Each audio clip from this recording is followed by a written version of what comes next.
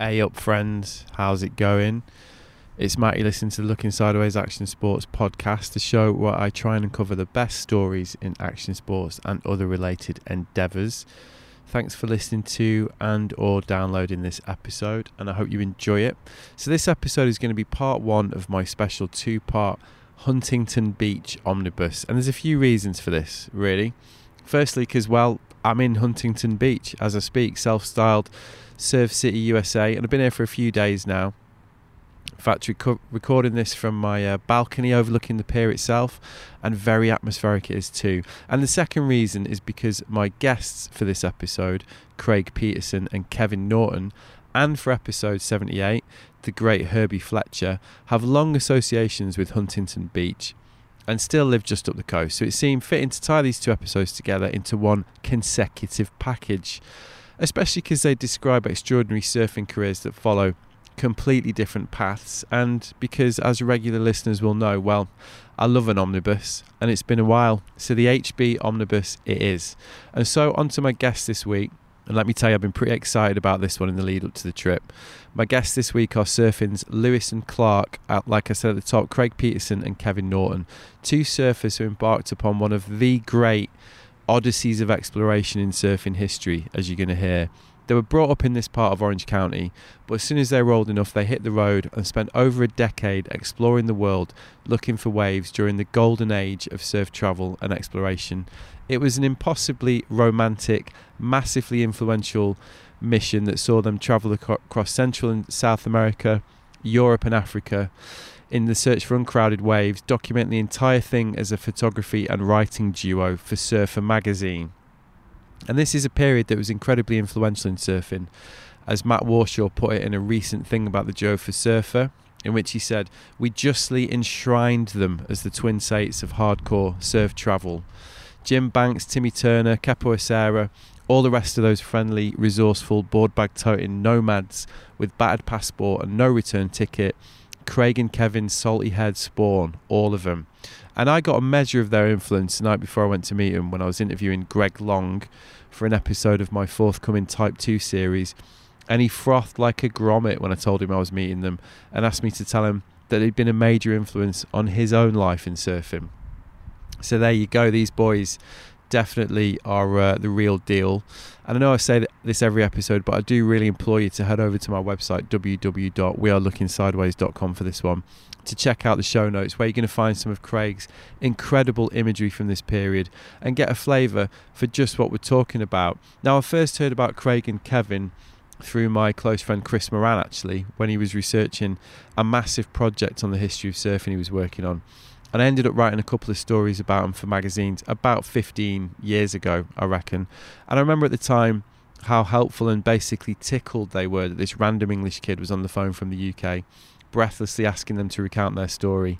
So when I knew that the California mission was definitely on, I got back in touch with Craig and arranged to meet him and record an episode. So that's what me and Owen Tozer did. We headed down to Kevin's place to sit down and we went over the whole thing. And what a joy it truly was for a proper geek like me. There was the conversation itself, of course, and there's also the chance to check out Kevin's place, which is full of amazing memorabilia and stories in every corner. And the thing about Craig and Kevin is that while people who know their surf history are aware of who they are, the story is a little unsung, really, and they do deserve to be better recognised, which is why I was so determined to track them down during my trip around California, and why I've spent the best part of a year stalking them and persuading them to come on the show and share the story with me. Now, I'm going to leave it there and crack on with the episode.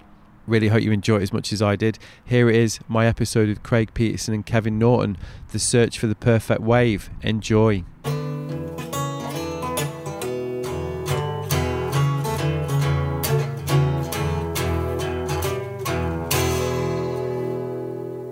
Like I was saying, it's going to be our first cup of tea. Been on kind of American coffee the whole time. So yeah. Good cup of Barry tea. How are you guys? Hey, great. Good. Yeah. Good. It's a Barry's tea day.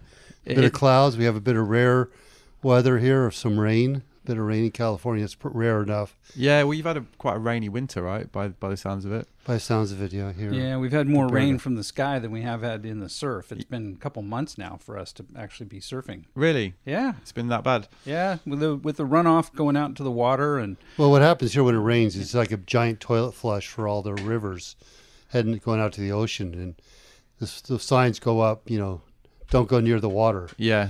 That never happened when I was a kid. Right. but That's what the reality is now. The days, how we live now, it's a bit environmental issues are everywhere. Even when it rains, you think it's a contradiction. Rain is a cleansing thing, but rain is also a big flush for all the rivers Yeah. to throw all the toxics out into the ocean, right in the lineup where surfers are floating around. Yes. yeah. There's in fact a great story. It's real quick. Down in Del Mar, they were holding a surf contest one winter, and they had to clear out all the contestants because there was too many rattlesnakes Wow. swimming back in. It got it flushed out of the rivers, and now you got this cold, wet, angry rattlesnake horde, coming in on shore. So Yeah, you don't get that where I'm from, definitely. Yeah. Well, it's really great to meet you guys. I mean, I've been fanning out for years, really, cool. because the story's so great. So, firstly, thanks for seeing us. Yeah, no problem. Real Yeah. pleasure. I mean, it'd just be great to start at the beginning, really, if that's all right. Because you both from this part of California, right? We're both from Southern California, and just coincidentally, we both had the travel bug at an early age. And I think it's something that not everybody has. Some people have it in them to want to travel and explore, the travel bug, I guess, for lack of a better phrase, you Yeah. call it. And then other people are just fine where they are. But we both had the travel bug before we even met. I'd been traveling, and Craig obviously was chomping at the bit to get out and do some traveling. So it's kind of funny how, like attracts like. You get attracted to people who have same interests Yeah. through fate or through whatever circumstances. It brings people together who have common interests. Yeah. That's what happened with us. Yeah, and I got started in on photography at a very early age. Thanks to my dad, who was a photographer in World War II, and I borrowed his camera. And when I lent him, he lent me his cameras. He said I needed to read 2 photography books, and so I actually did read those. And so he let me take his camera down to Huntington Beach Pier. And then by the senior year of my high school, I got lucky enough to become a staff photographer for Surfer Magazine. This Wow. is right when I was like 15 and a half, 16 years old. Right. So how did that come about? Well, I was just taking pictures like everybody and, submitting them into the magazines.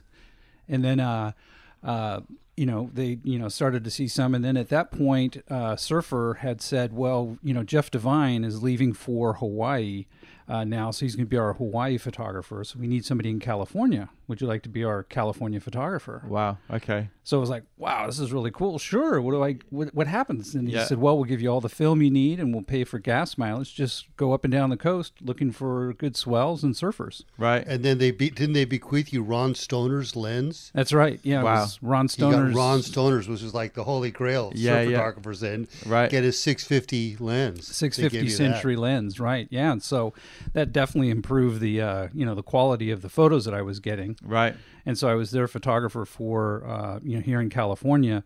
But then we were looking at so much of California being so crowded. We started thinking. A friend and I in high school said, "Well, let's graduate high school early and let's drive down to some place like Central America." Right. Because there's maybe uncrowded waves there. And that's when friends at Huntington told us, "Oh, you got to meet Kevin. He's been down there already." So they Right. So introduced that's- us. That was the connection. Yeah, I'd already had some traveling under my belt. When I was a Grom, coming up through grade school and high school, surfing and looking at the surfer magazines then, that was really the only way to find out what was going on out in the surf world. There was a couple of surf magazines. Right. Surfer was the main one. And I mean, it was great to see all the Hawaii photos and all that, but what really got my interest were all the travel Yeah. articles, which there weren't many. Maybe once or twice a year that have some exploration in South Africa or something, but that's what I really glommed onto and Yeah. what I found an interest in. And so I had just an interest in traveling from the early age. And like I said, in '69, when I was over in Ireland with my parents, I went down and surfed in Tramore with the nascent surf scene happening in Ireland. Wow. There were 2 surf scenes really happening simultaneously in Ireland. One was right in the south around Tramore and Waterford, with Hugh O'Brien and the boys. And then the other was from the far north, oddly enough, with Davey Govan and Alan Duke and some of the other guys, Martin Lloyd up there, Ted Alexander. So these were the two main surf scenes, and then there was a little smattering of surfing in between around Rosnalla with the Barry Britton. A few guys around Lahinch and Clare were surfing, but it was really sort of all thin and scattered. But I was hung out with Huey and the boys. Then we went up to with my parents to the north to see some friends, and we passed through Bundoran. Saw an incredible peak out there in the middle of the day with empty waves. Deserted peak.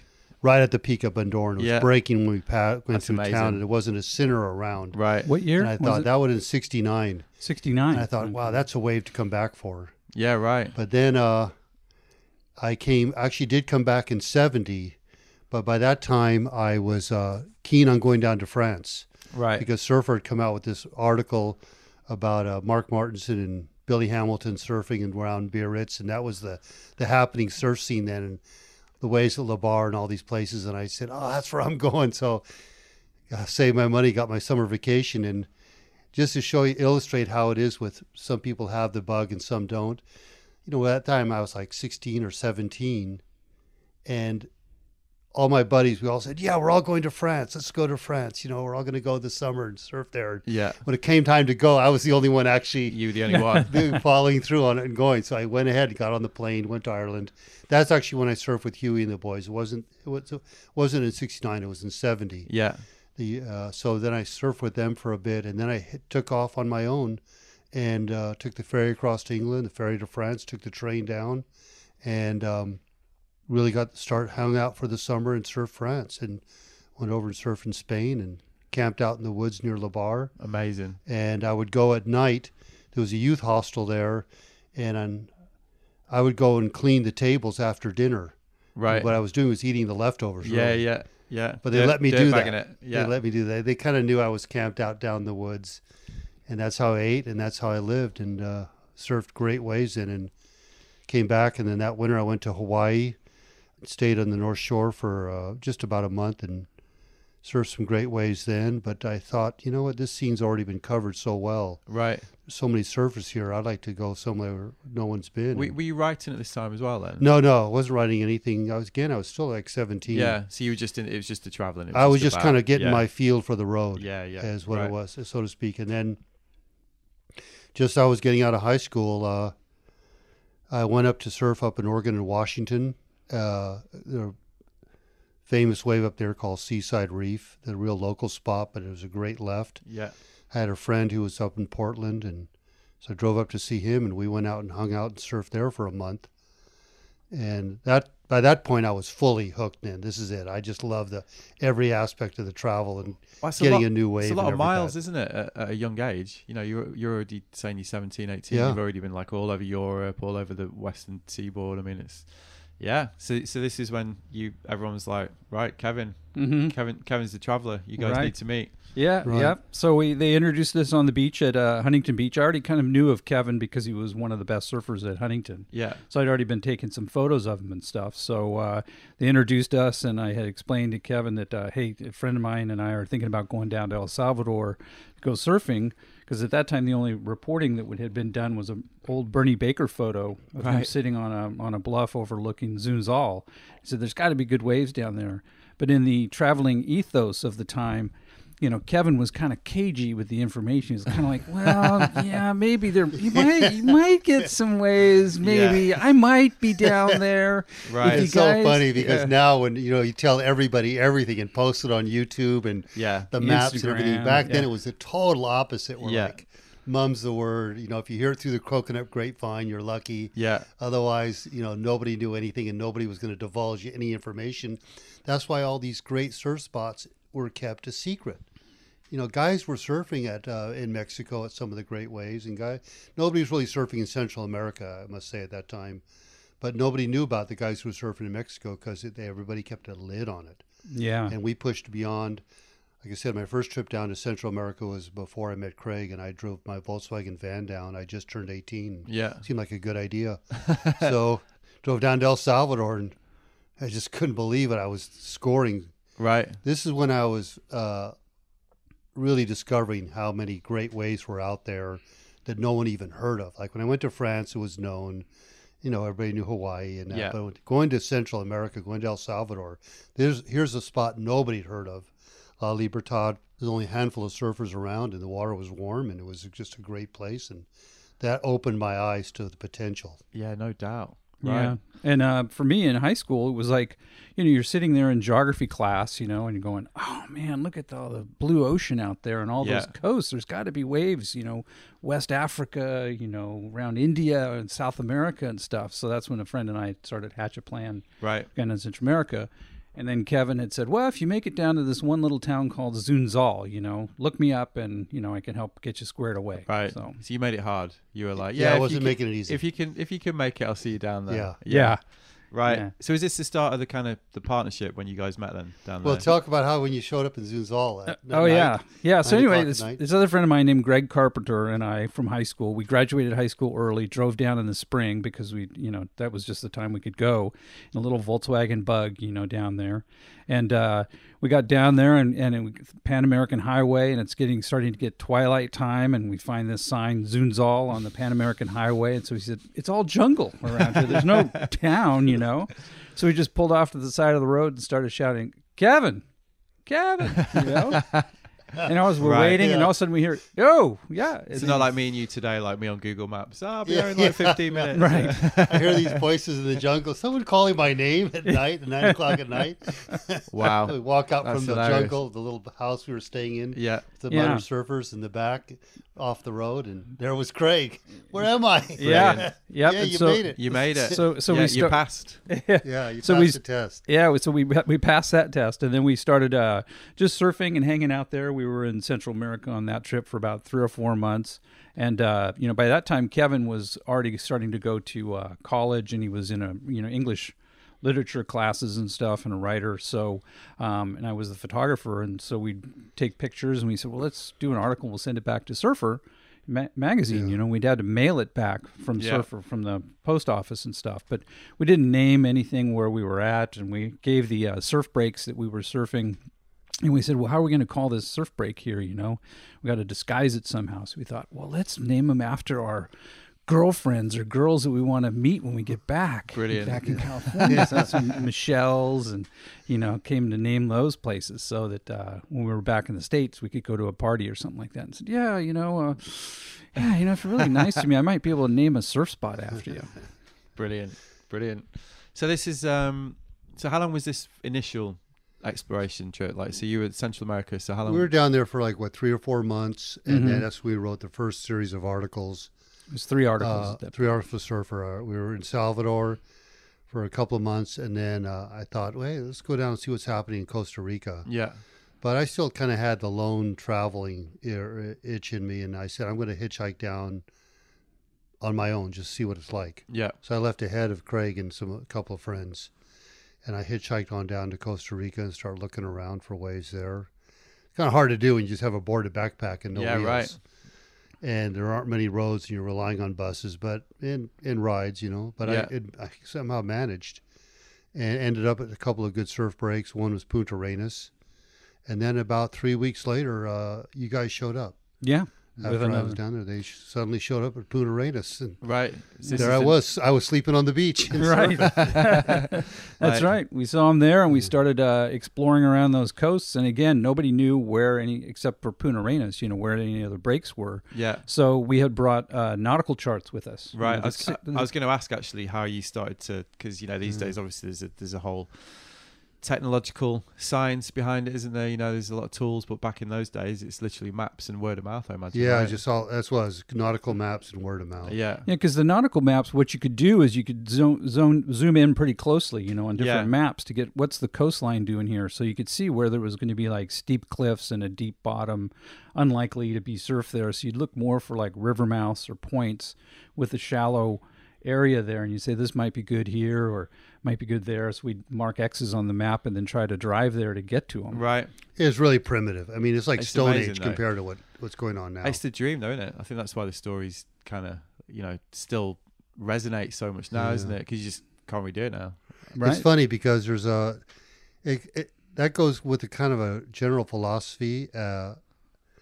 about travel, and that it is that sometimes it's better to know nothing. It's Yeah. better to just like we knew nothing. We were so You must have been blind. naive. We were, you know, now everyone knows almost too much before they go. But back then, it's like the less you know, the better, the more fun and adventurous it gets. If we knew how scary and dangerous it could have been, we might not have gone. But we Right. just knew so little. Ignorance was bliss. Ignorance was bliss. Yeah. And that it truly was in that sense. Yeah. So can you describe some of the the discoveries that you made, like on the, because you know, if you're describing this approach of like looking at maps, and you must have had some amazing experiences where it worked out and you found like, you know, these amazing waves that no one knew about, right? Well, like in El Salvador, of course, the great wave was La Libertad, which we named Punta Roca. That's still probably the best right-hand point wave in Central America. You know, it's been covered over and over, and it still holds up as the wave. Yeah. And then in Costa Rica, you know, we landed at Tamarindo when there really wasn't a Tamarindo. It was Sure. like a little shack on the beach and some palm trees, and Yeah. there was no town of Tamarindo. And yet there was great waves there, great reef waves and little beach break and sandbar reefs. And we just hung out there and surfed really nice waves around that whole area when it was completely pristine, totally raw. Yeah. You know, like I said, it wasn't even a hotel. We slept on the beach. Yeah. Yeah. Yeah. And the interesting thing on that is, just as a little sidebar, is Kevin and I went back to Costa Rica, you know, about 3 years ago, and it had been like 35 or 40 years since we'd wow. been down there. Right. So we said, well, let's try to get to Tamarindo, because that was Got to see when it. It's Go called see it. Tamagringo now. It's called Tamagringo, and there's like people hawking stuff. You know, it looks like Waikiki or something. Hey, Gringo, you know, come here. I got this or I got Right. that for you. You know, and it's Yeah. like, wow, this. Little surfboard pendants. Yeah, Yeah. exactly. And Yeah. and a little sidebar on that too is because a lot of people know about Costa Rica is, at that time we weren't really looking for beach breaks so much as points. You know? Sure. So we would pass by and we'd look at some beach breaks. We were trying to really hunt for river mouths and points. And so some of those roads took us, you know, as you know, way down into the jungle and trying to get down to the beaches. Sometimes we would, you know, the road wouldn't go all the way, so we'd paddle down the rivers. You know, and then, you know, go to the beach and kind of check it out and paddle back up the river. Wow. Nobody told us about the crocodiles or anything. I was going to like say, that. or the crazy fish. that you Yeah. might come across. Freshwater crocodiles we didn't even know about. Nobody told us. So it was, Right. sometimes, like I said, it pays to know. Yeah, so there's now a surf town there called Hako, and back then, you know, we had, this is when, you know, the police were, you know, fairly corrupt around the world, and still are in a lot of places. But so anyway, we got pulled over by the police, and they said, "Oh, you guys had run an ice cream truck off the road up in the mountains. We're going to hold you here in the police station." They were thinking they were going to give us. They had nothing better to do, so they thought they were going to shake us down for some money. Well, yeah, they must They have been like, arrested us. who are these two? Yeah. Yeah, exactly. So they, you know, we said, well, okay, we'll just hang out and wait, you know. Right. Surfers. So we started, you know, hanging out. They had to feed us. We had the van parked in the front of the police thing. We That were is teaching brilliant. the guards how to play frisbee. Frisbee hanging out there. When's the next meal? Yeah, Finally, after 2 days, they said, "You guys get out of here. You're costing us money. You don't have any money. You get out I don't of need here." money. You're costing us money." So. And of course, at Sat in this the time, beach. this time, you know, we're long haired and I had long blonde hair, and you know, the world had been talking about hippies, and here were these hippies in Costa Rica. You know, they're a bad influence on anything.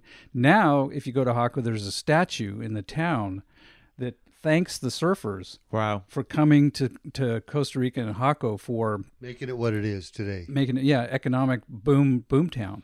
Statue of a surfer holding a board saying, "Our appreciation goes out to all the surfers who have put this town on the map." Except for Kevin and Craig. I was We gonna got say, arrested here 40 years Yeah, ago. picture you guys in handcuffs. Brilliant.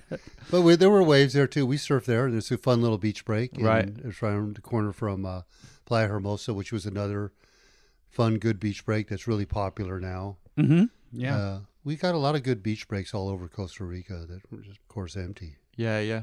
So, and presumably at this point, you're kind of thinking, well, maybe this is something we can keep selling. Because, you know, the story is that it's like a 10-year odyssey, isn't it? That's the way that people tell it, where you're kind of writing Well, stories for Surfer and sending them Mhm. back. So was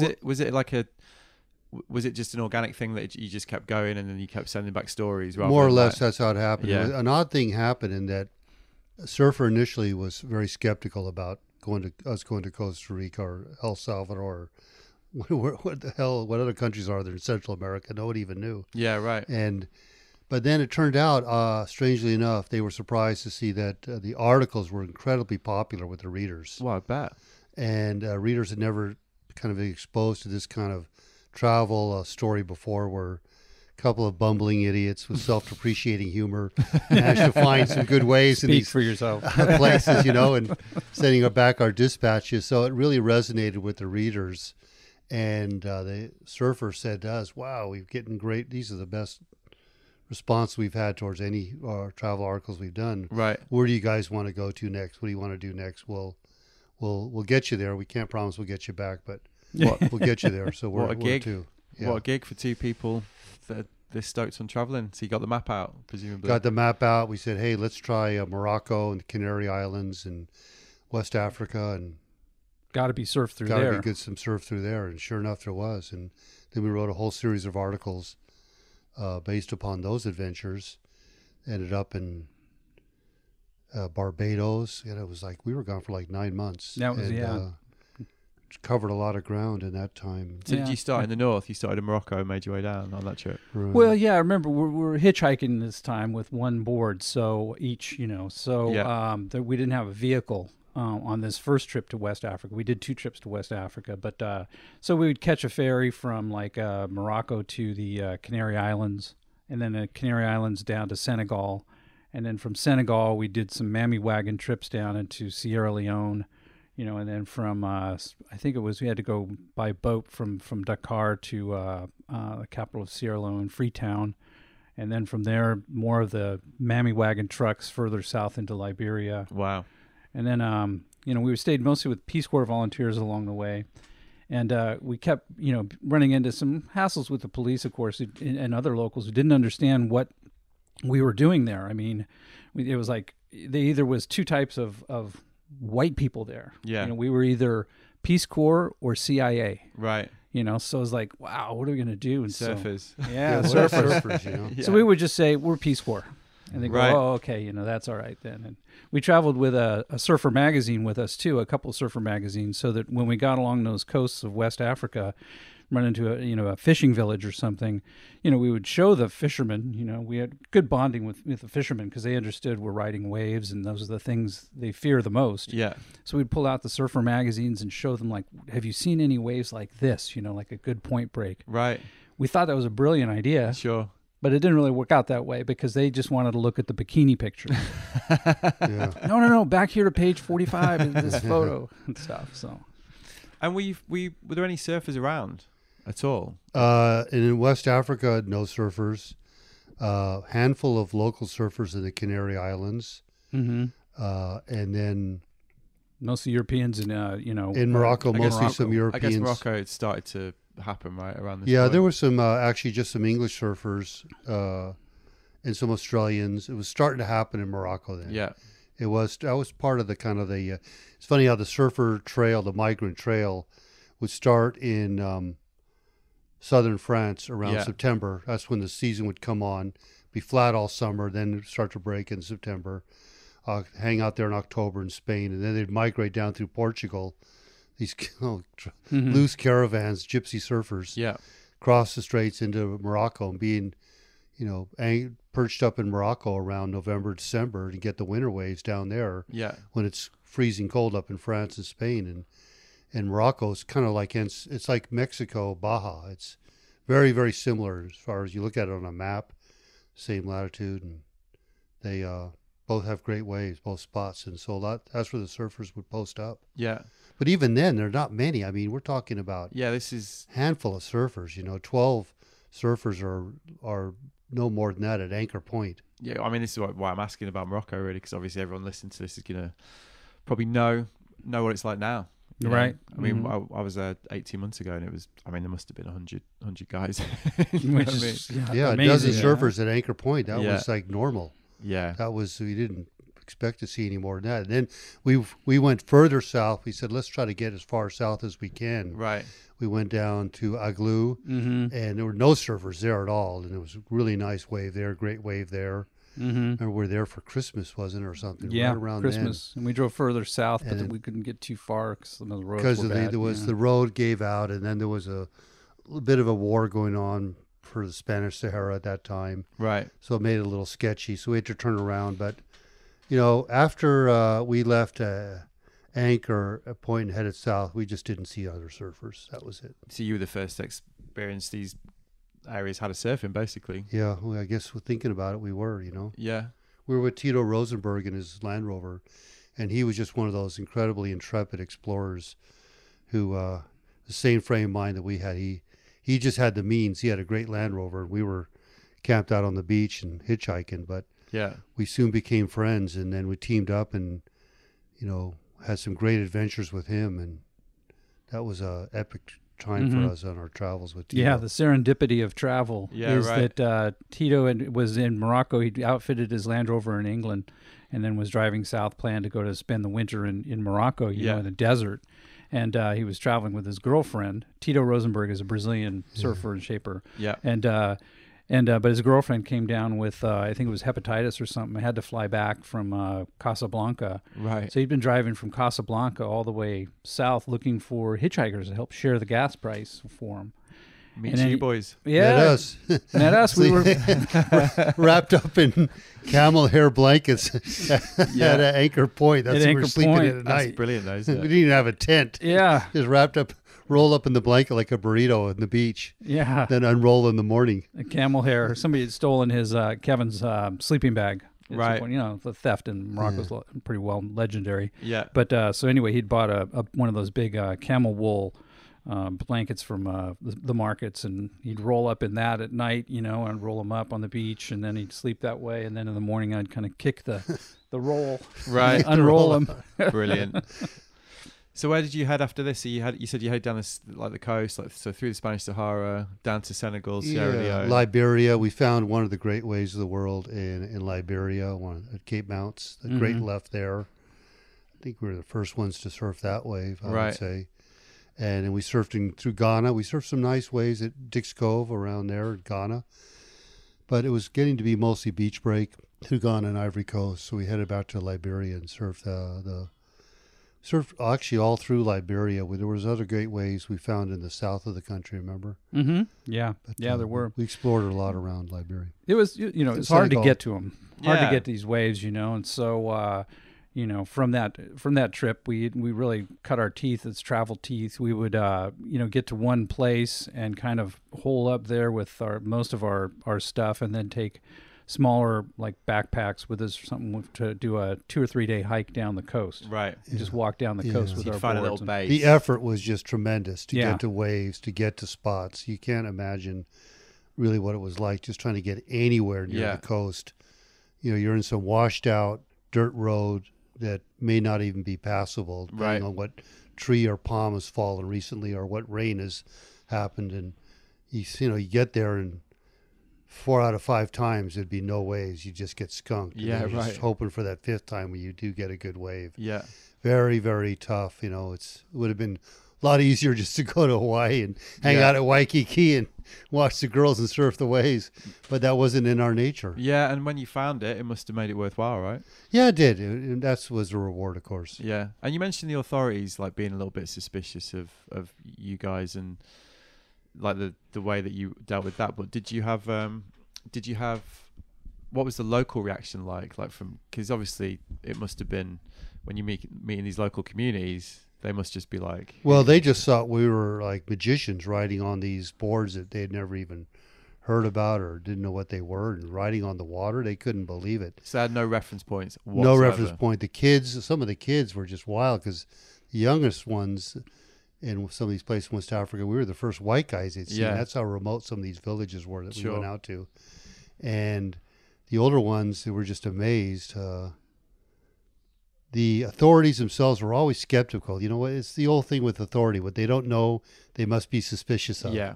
You must be up to no good. You know, especially Craig with the cameras and all that. And Yeah, it was right. beyond their Of beyond course, their yeah. sort of understanding that we would be there, you know, doing travel stories for Surfer Magazine and on a big adventure. Yeah. It was sort of out of their world of comprehension. Yeah. Yeah. I But- mean, it's quite a cover story, right? Yeah. But all in all, it was really good reception.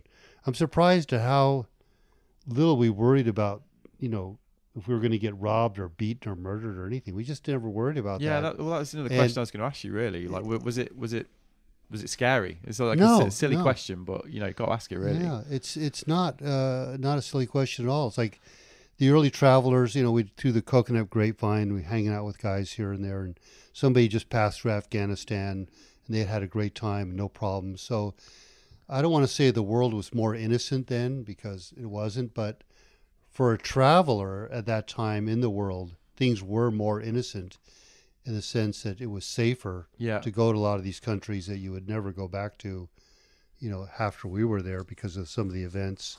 El Salvador would be a good example of Yeah, of all the course. Civil War and all that happened. Yeah. We were there at a bucolic time when it was still like this little sleepy little town, Yeah. just off the map, and everything was idyllic.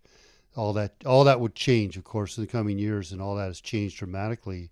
But back then, the world, by and large, it seemed like a pretty safe place to travel if you just had a backpack. Yeah. Mm-hmm. And did you find that the further you travelled, the more you kind of realised that people are fundamentally the same, and will be generous to you when you rock Oh, up in a absolutely, new place? absolutely, yeah. Because that's one of the things I always find from. You can get an impression from like a government, can't you, or the news or whatever, but it just tends to be like completely wrong. You go somewhere and it's the people, and they're the same as everybody, aren't they? Yeah, basically? I happen to think that a good solution to solve a lot of the world's problems would be to, as far as like fear of the other kind of a thing, would be that everybody from high school, before they entered college, it was mandatory for them to live in another place, Yeah. either in another state or county or country, or travel somehow before they entered, because then they would see that the people that that all around the world, pretty much they all want the basic kind of thing, and Yeah, they of want to have course. that connection to humanity and everything. Got the same struggles. Yeah, and then I noticed there was very little difference in the friendliness and compassion of people, the poor people especially I would meet in El Salvador, and the people I would meet in West Africa, these villages, worlds apart, but very same kind of openness and friendliness and warmth, towards strangers. Yeah. Mm-hmm. And we were the strangers, and we always felt welcome wherever we went as strangers, Yeah. and a certain sense of curiosity too. It was nice. It must have been one of the most rewarding parts. Yeah, it was. Yeah. Kevin was stranger than I was. But to get back to your earlier question, the thrill of discovery, of Yeah. hunting for a perfect wave that nobody's ever surfed, that was what was really driving us. Yeah. So these walks along the coast for several days in West Africa, you'd walk along this long beach. It's hot, it's sticky, you're Yeah. getting attacked by insects and stuff. You walk along the beach, you go, oh, there's a point up there. I wonder what's around that corner. So you walk, and it's like having that feeling of like how it must have been for any kind of early explorers. Your first surfer here to be on this beach, probably. You Yeah. know. But all in all, what that led to is one of our best times ever traveling, and that was back we returned back to Europe after Africa, and the Caribbean and all Central America and all those places, and we were just so lucky and fortunate to tap into Europe right before the decades where the surf exploded, where it was just took off and everybody surfed. And I lived in Ireland then, and we lived in France. Mid-70s, We're late talking 70s. mid-70s, late 70s now. Right.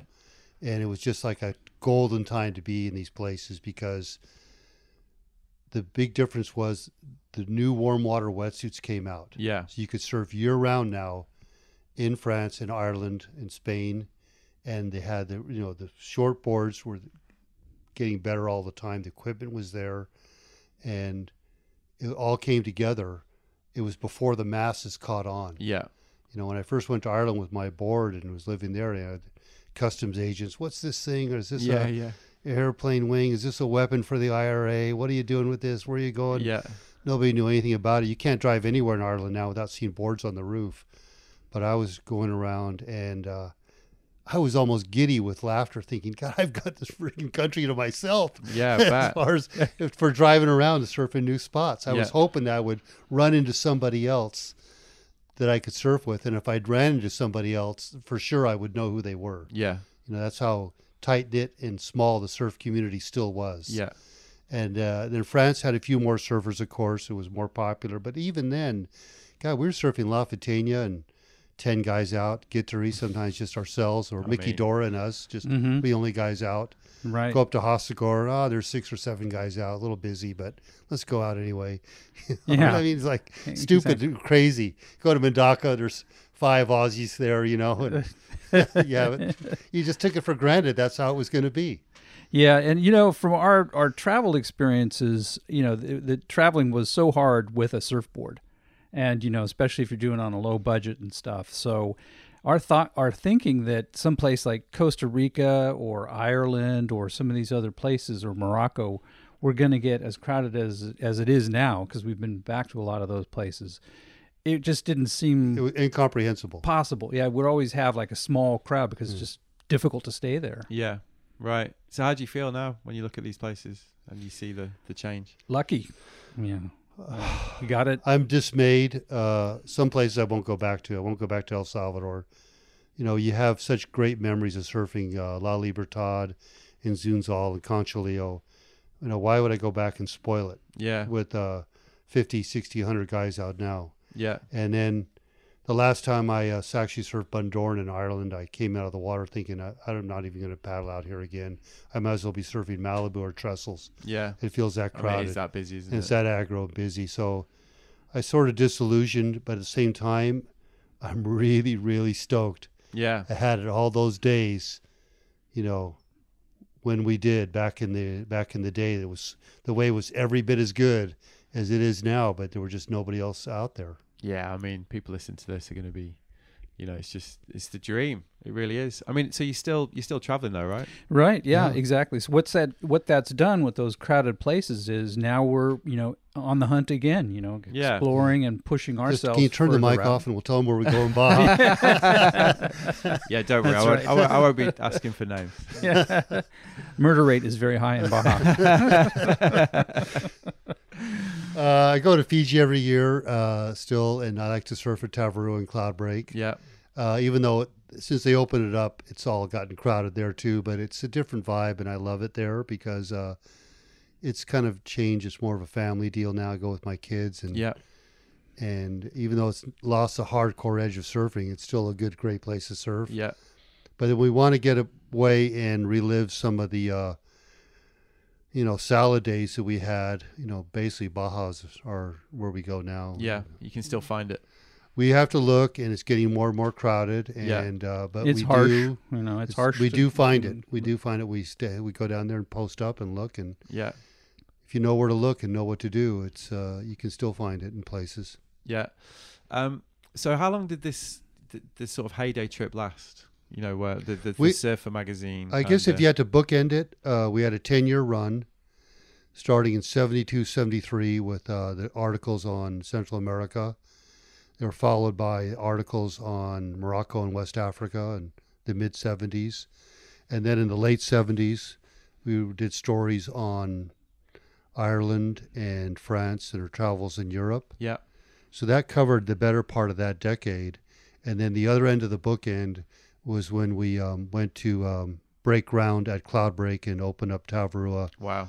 The surf resort then. That would have been around 83. Okay. So that would have been a 10-year, more or less, bookend for our travels. And then after that, we sort of hung it up. Yeah. And we just still kept traveling, but we didn't want to just keep reliving the things we'd done in the 70s. Sure. Now it was the 80s, and we were all moving on with our lives and things changing. Life's kicking. We don't want to just keep rotating what we'd been done. So we've been traveling ever since. It's just that we haven't been writing many stories about it. We still have, through the 80s and 90s into 2000, we still wrote some stories for Surfer and Jeffrey's and some Bay stuff for and the Journal on trip to Different South trips. Africa. Yeah. Different kind of trips, though, not the adventure trips. The but shorter different kind of ones, stories. 2-3 weeks, like what most people have time for now because you have jobs and everything. Yeah. The big trips we did back then were ones that were like, well, we'd tell our parents, we're leaving, we're going down to Central America, but we don't know when we're going to be back exactly. Yeah. You'd stay out as long as you possibly could. So you were doing But, it as cheaply as possible, eating peanut butter and sardines for months and months. And, but you'd come back and you got to now buy another car because you sold your car to get on the road and start all over again. As a frame of reference, though, it was a good way to book it. And now that I think about it, because The first trips to El Salvador in Central America, those were totally unexplored surf spots and areas. And then the other extreme, when we went to Fiji and surfed Cloudbreak and Tavarua in 83, 84, that was also totally unknown to the surf world, and empty waves and great waves. I mean, I got to ask you about that, because that must have been quite a discovery. It was incredible discovery, and we felt like, oh my God, we can't believe we're the first guys. Some of the first, we weren't the very first, but some of the very first guys surfing there. And to have those waves at restaurants and Cloudbreak all to ourselves day after day, it was just amazing beyond belief that we would have that kind of experience and have it in warm water and South Sea Island kind of idyllic place. Again, we were still camping on the beach in tents. That was before there was a resort at Tavarua. So we nothing there at all. Literally stayed in tents on the beach, and then posted up the first story, the article, I guess, for Surfer on it. And that coincided with surfing just exploding then around the mid 80s.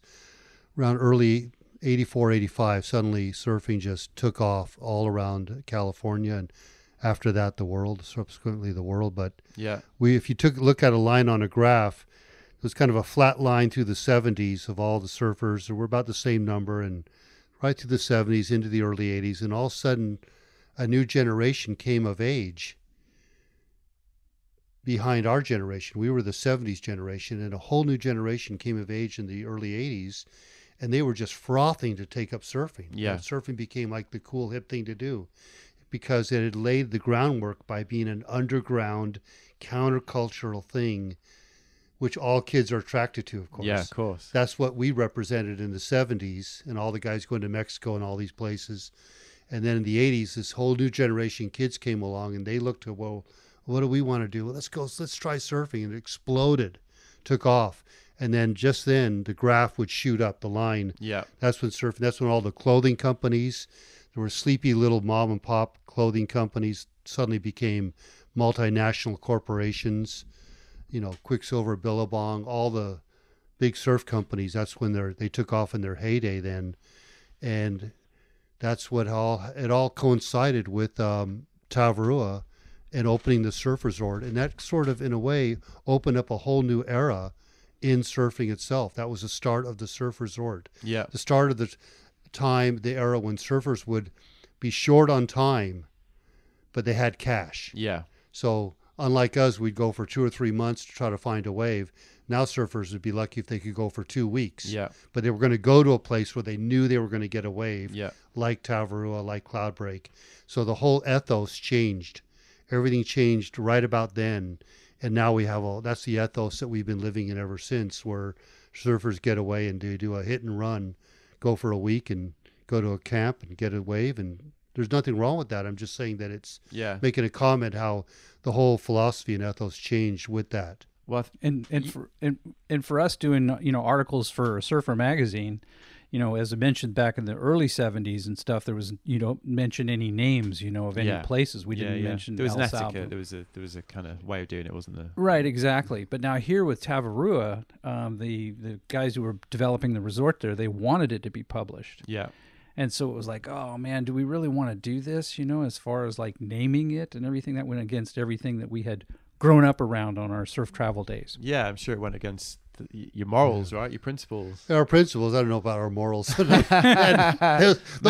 They were left back in some foreign country in France. Maybe not the years morals. earlier. I think they're somewhere hanging around, drifting around France. They're in that jungle somewhere. But our principles, of not naming spots, we had to sort of realize, hey, that day is come and gone. This is a whole new. It's a new era now. It has come and gone, but it made us feel like very lucky to be a part of that era. If I had to call any age the golden age of travel, I would the 70s for sure. Yeah. Because of that ethos, because it was still very much a countercultural, underground, like almost like a beat generation type of thing, where we were take to the road like Kerouac, except you had a surfboard under your arm. Well, I think that's why it's such a timeless story, and I think why you've still got people like me turning up at your door and wanting to speak to you about it, because it is. I think you're right. I think it is that timeless, isn't it? And it's just there's a romance, isn't there, about it? Yeah, there is a certain romance, basically, to that. which because it like you say, it's gone, it's changed. It's not possible really now. And I mean that's the appeal, isn't it? Like you said, when you said Yeah. you felt lucky, I Mhm. mean, I was great because I was like, well, yeah.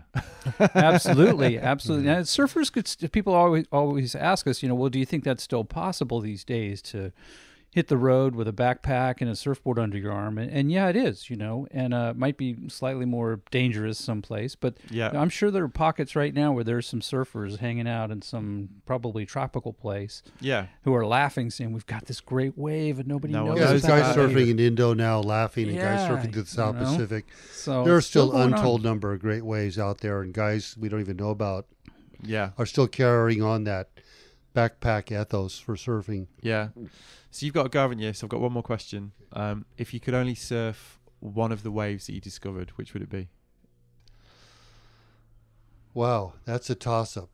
The top three would be, there's like the top five.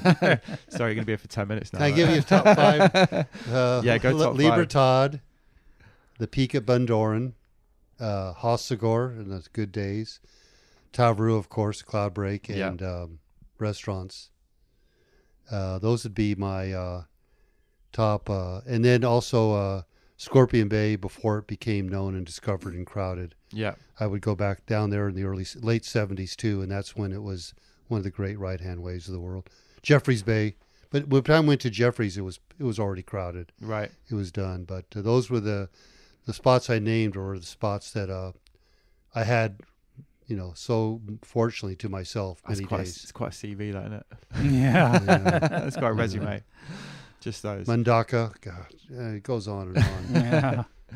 How does it feel now when you look back? Because obviously there is because you guys there's been a documentary, about you guys, and there is this interest that carries on. How does that feel? When people are still... Well, we're just dinosaurs now.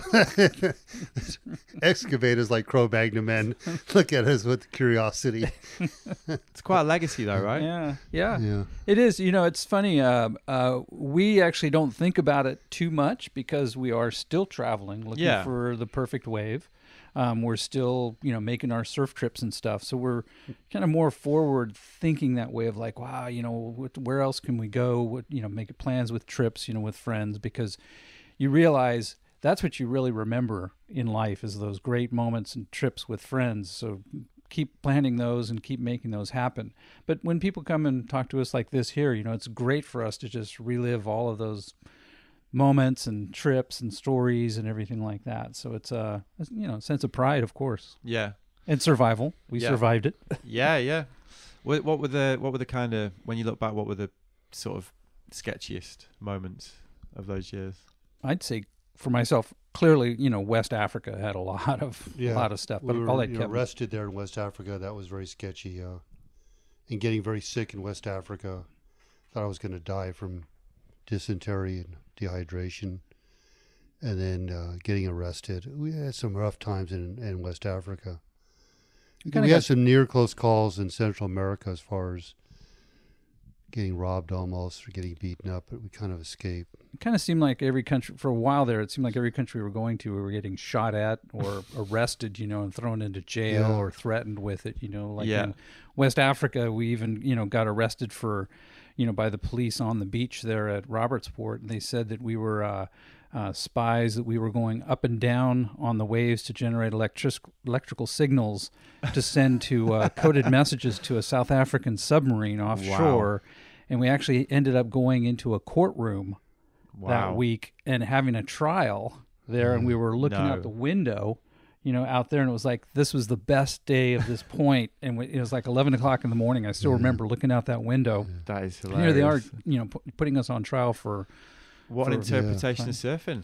To be like, well, obviously what they're doing is sending secret signals to a submarine I know. off the coast. I think on most of our travels, our guardian angels were working overtime. Really, we got through a lot of stuff unscathed. When I think about it, all the stuff we put ourselves out into, it was no problem came. Yeah.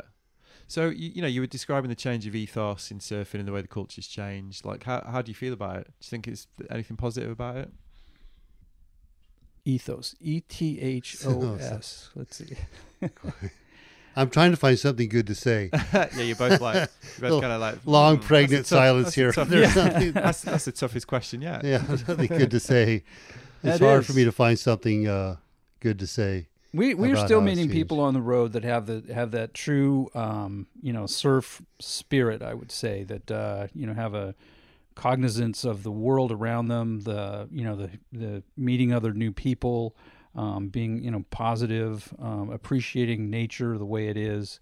So we're still meeting those people, but then there are others that show up, and it's like, gosh, these people just came straight from the city crowded breaks, and they bring their own. Well, what it is, vibrant- surfing is a very territorial type of thing, and we see that everywhere we go now. You go back to Costa Rica, it doesn't matter if I go to Ireland.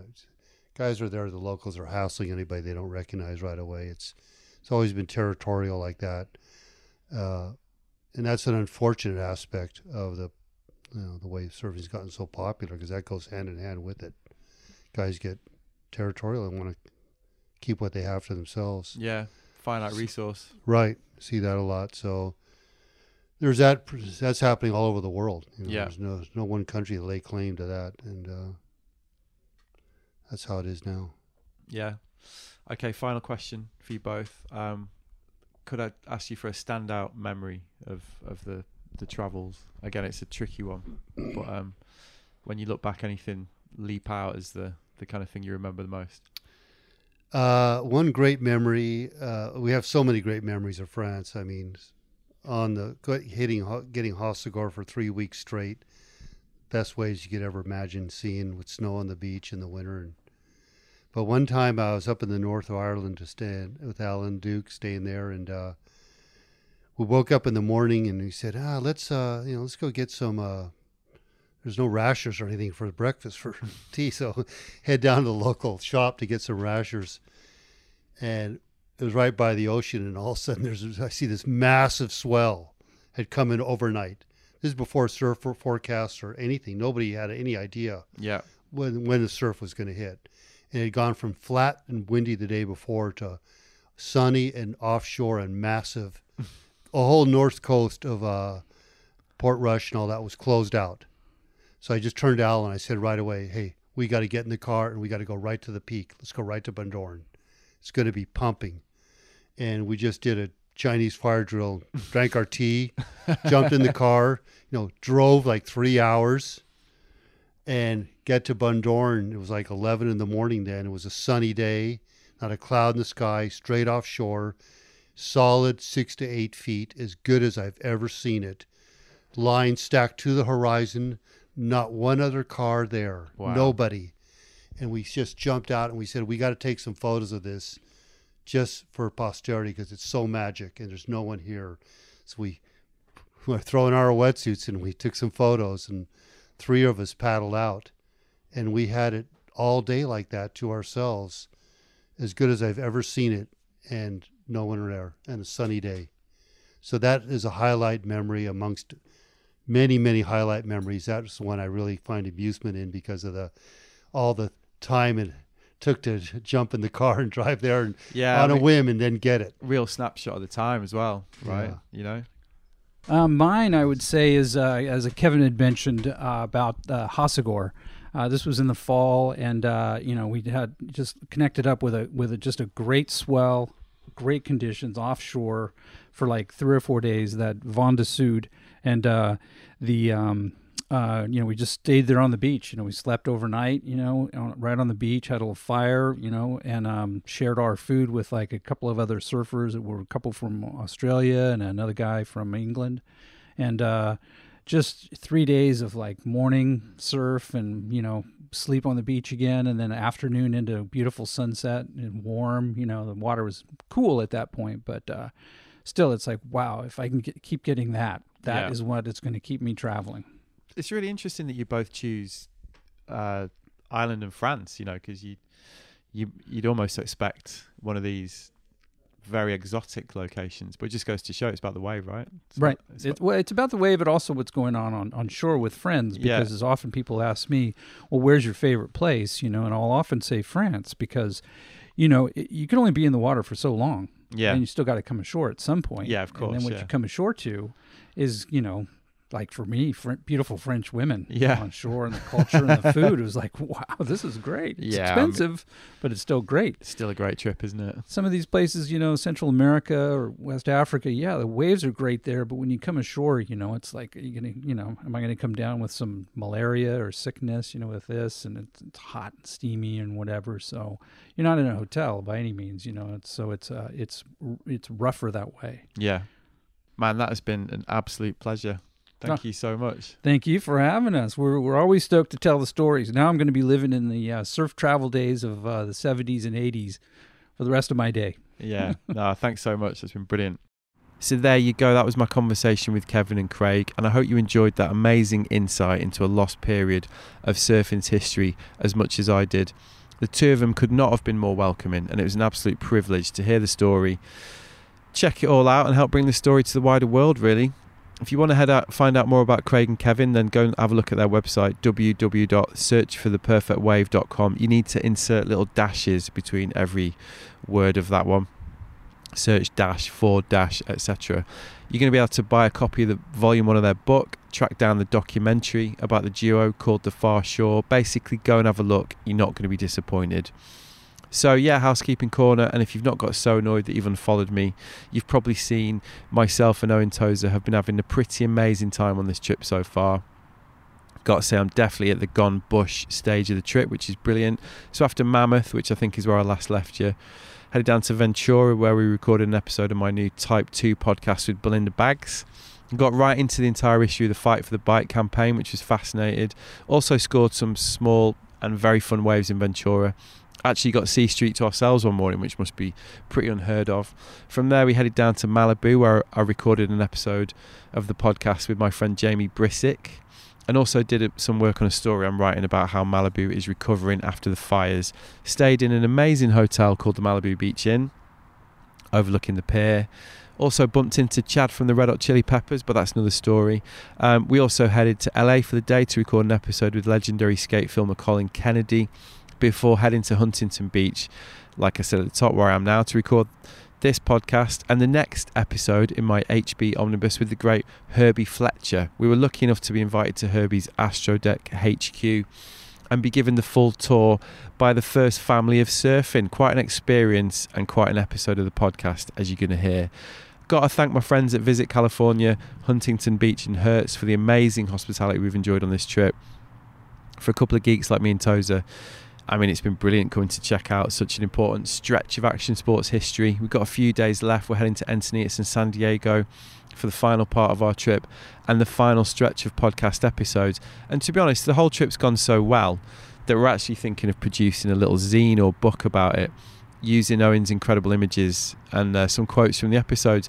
No real reason other than to produce a nice piece of work with which to commemorate the whole trip and say thanks to everyone who's looked after us so well. If you like the sound of that, let me know so I can get an idea of how many copies to print. I mean, if there's enough demand, I'll probably sell them through the shop or something. So let me know over at my Instagram at WeLookSideways. Or you can email me at podcast@WeAreLookingSideways. Anyway, that's it for this episode. I'll be back with part 2 of the Huntington Beach Omnibus with Herbie Fletcher soon. In the meantime, thanks for listening, and I'll catch you next time. Nice one.